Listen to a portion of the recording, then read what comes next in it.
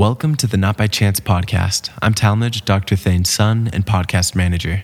Today, Dr. Thane has interviewed Sonia Rodriguez on minimalism. Sonia has lived all over the place and is a mother as well as a clinician. She has experience in residential as well as wilderness programs and is currently a coach at Homeward Bound. Sonia, thanks for joining me today on this podcast. And maybe we could start out with the basic, what is minimalism? It's probably a lot of things to different people. But if you had to define it maybe for our audience today, how would you define minimalism? Okay. Well, first of all, thank you for having me. You bet. So I'm going to loosely define minimalism the way that Joshua Fields Milburn and Ryan Nicodemus define it, and that is that it is a lifestyle that helps us question what adds value to our life. And then through that, the questioning, that gives us the opportunity to clear out clutter in whatever area it is that we're talking about. For some people, that might be their phone. It might be their email box. It might be somebody else's closet. It might be somebody else's kitchen cabinet. And it could, so it means a lot of things to a lot of different people.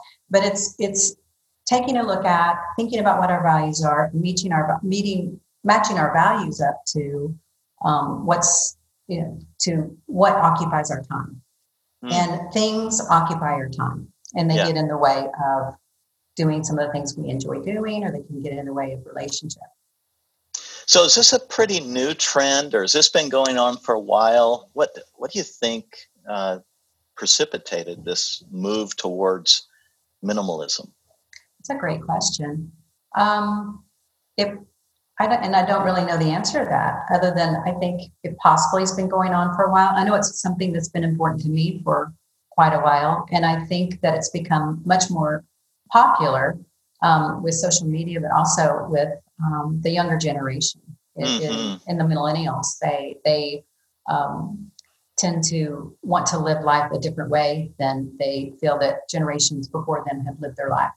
We've come from every generation. We have built wealth, or up until this one, right? Built wealth, and our homes have gotten bigger, and then we buy things to fit in all the crevices of our homes, and so they're like taking a pause and saying, wait, we might want something a little different. Mm-hmm.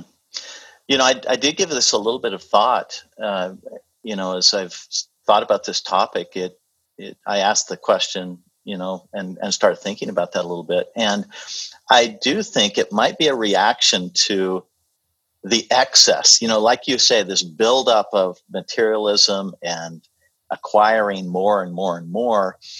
At some point, our lives are kind of out of control. We're not really intentionally guiding it the direction we want to, because in order to acquire all of that, it's not just that it clutters our physical environment, but it takes our calendar, right, to be able to acquire all that. So we might have a second job, or we might be trying to get to that next level, or whatever it is, in order to acquire the things and the lifestyle that we're looking for. And it might be a reaction to this, excess over time. And here we go. And I think another thing that I think it could be related to, of course, is I think about the environmental movement, the looking at the world, and the resources of the world and how we're using those up. And so I think there's definitely, for the younger generation, probably looking at that saying, gee, I don't really like the trend there. There's a breaking point. I'm seeing it in my own life. There's a certain point in time where a certain place where you get to that more is not better. Yes. You kind of realize that. So whatever the reasons for this, I actually think it is good for family life to trend towards less. And I think we're going to get to that in our conversation today. So as you were looking at this topic. You've been trying to do this yourself for a while. Can you talk to us a little bit about what led you to start to think more simply and put your life on a different track? Sure. So I have four kids, and we had a lot of toys. And because we were a bigger family, a bigger house, more cars, we just occupied more space. Mm-hmm. And what I noticed is that the things brought pleasure, but they also brought management, right? And so you spend a lot of time managing those things, as opposed to just being able to enjoy them with others. And I wrote about a decade ago, I saw this beautiful photo book, and I wanted to get Peter Menzel is the person who was this photographer, and the book's called Material World, A Global Family Portrait. And he went around the world and he took pictures he asked families to take all their possessions and put them out on the lawn.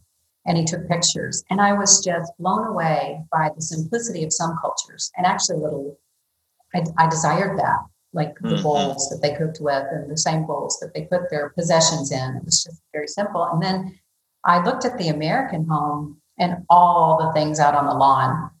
And I studied the picture and I thought, well, where's all the stuff from the junk drawers? Where are the receipts? Where are the pens? Because a lot of our space gets batteries, that we just toss into drawers.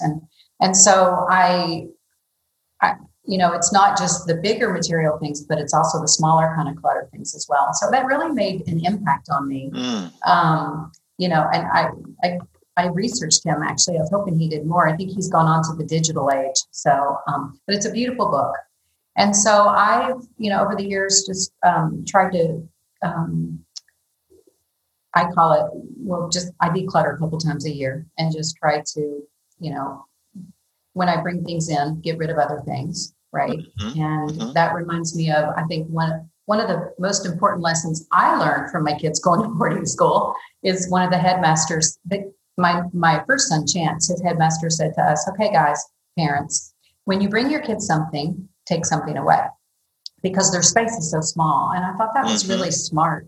And so that's something that we incorporated in all my kids' educational careers. It's something that I try to ascribe to in my own life here, and my kids do as well, just keeping it simple as possible. And that's very relative. And that's why I wanted to be careful with the description of minimalism too, because we don't want it to become our religion, right? And we want to have grace with ourselves because, one of the ladies a lady wrote a program, and her name, it's called 333. And her name, I want to make sure I get this right. Well, maybe I'll come back to her name. Oh, there we go. Courtney Carver. Carver. Yes. The 333 Project. And so with this, she says, okay, so for 3 months, wear 33 items, or you have 33 items. And these items include jewelry. They include shoes. They include your shoes. I said shoes. They include your accessories. What they don't include are your wedding rings, and your undergarments, and then your workout attire. Well, the good news for us is most of us wear workout type attire many days of the week, right? With this, our new way of doing business. And I was really intrigued with that. And so my husband and I decided to travel for 3 months this summer. And so we packed up our house and put it in storage because we were transitioning. And I needed to think about this 333 project and how I would be able to live through a few different climates, being in the mountains, summer, moving into fall, being on the flatlands. And so fortunately, it was easier for me to stay within the 33 items because I didn't have to count my pajamas and my workout clothes, right? And it was freeing. And so one of the things she talks about, and the reason I wanted to mention her was she said, don't be so rigid with yourself. And I say, be kind to yourself. What somebody's program looks like is different than another person's. And as long as we're on our journey to simplify, then that can be applauded. Just making progress, some shifts. That's neat to hear about your personal journey and where it started. Sometimes we need some kind of ignition to get us on a new track, and that book, it sounds like, was that for you. And a picture is worth 1,000 words, right? Mm-hmm. Seeing those pictures of the material possessions out on the lawn. Let's talk a little bit about some of the statistics that you shared with us at our advance about the American family culture, just to drive home maybe this picture in their minds of the listeners of where we have gone, where we're at as an American family. Let's go back to that a little bit, just to drive home this visual of and probably individually we can look at this, but what are the stats out there that would tell us we've become a country of excess? Yeah, consumerism. Yeah, consumerism. So the size of our home, the average American home, has tripled in the last 50 years. Mm. And yet, with this tripling, 1 out of every 10 Americans has a storage unit outside of their home. And so to put that in perspective, there's more storage space. Well, first of all, it's a booming industry. It's the largest booming industry in the commercial real estate storage wow. space. Mm. And there's more storage spaces than there are Starbucks. And if you think about how many Starbucks there are around, that's a lot. There's enough storage space out there that every American, man, woman, child, could stand inside the storage units, and there'd be enough space for all of us. And then another statistic around this is 1 out of 4 families that have a 2-car garage, 1 out of 4 can't even park their car in it, or cars in it, because it's so full, because our garage becomes kind of that place for those things. It's become the storage in case. And so we definitely have a consumption issue. And we also just have an issue of holding on to things for just in case. If you think about maybe what might be in your garage, it might not be something you use every day, but just in case I need it one day. Right. And how do you get over that? I mean, that's a little different than just materialism, right? Where I've just got to have more. It's more of almost a scarcity, or a possibly thinking, what if this happened or that happened? I might need that someday. How do you overcome that? It's a little bit different than just wanting more. The 2 guys I mentioned earlier, the minimalists, they say they have a 20-20 rule. And their 20-20 rule is they can either spend $20 on it, up to $20, or go 20 miles for it, like when they're traveling around. Oh. And so that works for them. For me, I don't, because I've been scaling down. I don't always have the things that I have some things that I gave away, which brings me much joy to give things away, especially when I'm giving them to people that I love. Right. Mm-hmm. But I think about, I wish I had that. I wish I had that back. Because, in the moment, that would be great. I wish I could give you an example. I felt that feeling in the last week. Yet I don't wish that more than having less clutter in my house, or having less clutter in my cabinets, being able to find what I need. And when it comes to the point where I might need something that I don't have, there's a possibility I might have to rebuy it, which stings. However, again, if I gave it to somebody I love, or an organization I care about a lot, that helps with that sting. That's great. I remember you said something else too, and you're probably going to get to this, but you mentioned when we were at our advance that you start to, if I get the words right here, or the way you put it, that it's almost like you can share those things with other people, or it's, if someone else has it, you don't have to have it. Right. Am I right? I mean, how did you put that? Yeah. The shared economy that we have now really allows us. So I say, use other people's things. So 3 points for me. Yeah. 1, use other people's things with permission. Yes. And 2, clutters the mind. And then 3, gift experiences versus possessions. Because people love time together and building memories. And Let's go through those in a little more detail. So in the shared economy, like the summer, how we were able to do what we did, the way we did it, we rented other people's houses. We rented other people's cars. We rented other people's boats. And I rented another person's RV. And the thing is I was considering an RV. And so after renting their RV, I decided, I can just enjoy somebody else's RV and then give it back to them when I'm done. And it's win-win. It's win-win for these people because they get to generate income on their home. And it's win-win for me because I get to use it and then walk away and I don't have to worry about it any longer. And then the other win-win to that is a lot of times they have some other things you need, like the coffee maker or, just some items that you wouldn't have camping and you wouldn't have maybe even in a hotel because you're staying in, plates and medical kits and things like that. So use other people's things. Yes.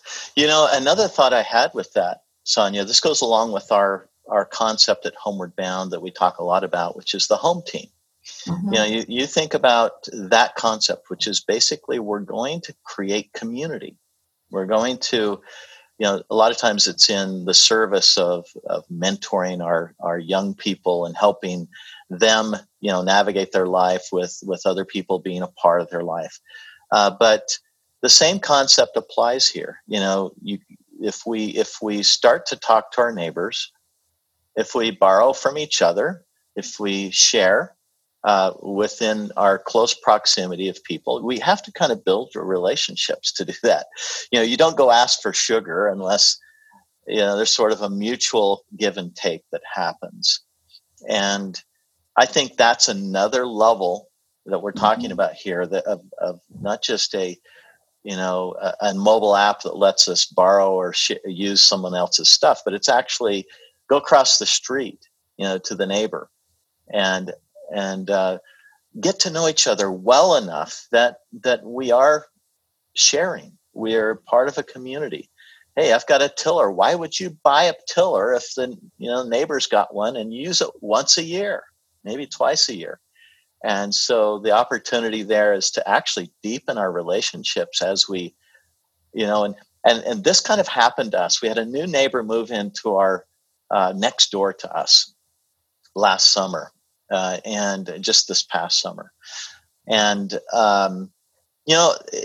it started out really, really well. It was in the middle of COVID and, nobody was really mingling with each other. Much of that was happening. But they came in during that time. And it just so happens that the woman, she was really outgoing and willing to ask for things that she stood in need of. She needed a couple things and that just made us warm. It warmed it up immediately because we got to know her. And then we started asking her for things. and now it's almost like the fence between us kind of went away. That's awesome. They were building something out back, so I helped them on that. They came over and helped me with what I was building. We borrowed tools back and forth. And I kind of know some of the things they have now, and they know some of the things that I have. And so there's definitely a sharing going on right here next door. And I love it. And taking that concept a little further that way. And if you think about it, that isn't a new concept. That's something we got away from. Yes. Right? As we became more independent in our lifestyle. So it's nice to consider getting back to that. Yeah. So what was the second thing? Second thing is clutters. And that goes back to like my house is never the cleanest when I have a paper due. I just finished a really big research project and things were spick and span, right? Like you hear that. But for me and for the work I do, to have a non-cluttered environment, and that means a lot of different things to different people. One expert thinks that's a pure white room, no art, very little furniture, but an uncluttered environment where you're not distracted, where you can focus, where you can have a bigger picture of what it is that you're taking a look at. And then also for simplicity, like I know one expert talks about if you have to move something in order to get to something else, you have too much. But just that time that it took to move it to get to the other thing, that takes time. And so by having less clutter, then not only does it help, create that canvas for creativity, but it also gives you more time to be able to do the things that you want to do more of, and to be able to spend time with people that you care about. Another word that comes to my mind when you talk about clutters, I think about encumber. It's an interesting word, because if you kind of visualize someone that's encumbered by things or stress or whatever it is, they're burdened, they're weighed down, they're unable to move very well. And I think this concept of minimalism is really the process of becoming unencumbered, so that you're freed up to be able to put your efforts, your time into the things that you value the most. So it's kind of aligning the long-term values and vision of your life and your family in a way that enables you to put first things first. And so you're unencumbered to do that. And that's what's kind of hit me as I've thought about this topic, and since your presentation to our team earlier, is that I have become somewhat encumbered, both in terms of material possessions, also, kind of on a treadmill of how my time is used, and not having as much freedom as I would like because of that. So I love your second point. It clutters and encumbers our life. And then your third point, what was that again? Well, and just to go back to that real quick, it's intentional. This is about intention, and maybe taking that pause, and thinking, do I need this? Or, what is important to me? And sometimes we just go so fast we don't. But to allow ourselves to do that, to be intentional with that, as well as in the other, intentional at work, intentional with our family, just to be intentional. So the third point is one of my favorites, and I think it ties in really well with the work we do with families. It's to gift experiences instead of possessions. And, the holiday season is coming up, and everybody will start frenzying to purchase the perfect thing for this person. And really, like for me, my love language is quality time. So for me, I love experiences. And so instead of buying the perfume or, those are faded, that's the bedding or the toy, to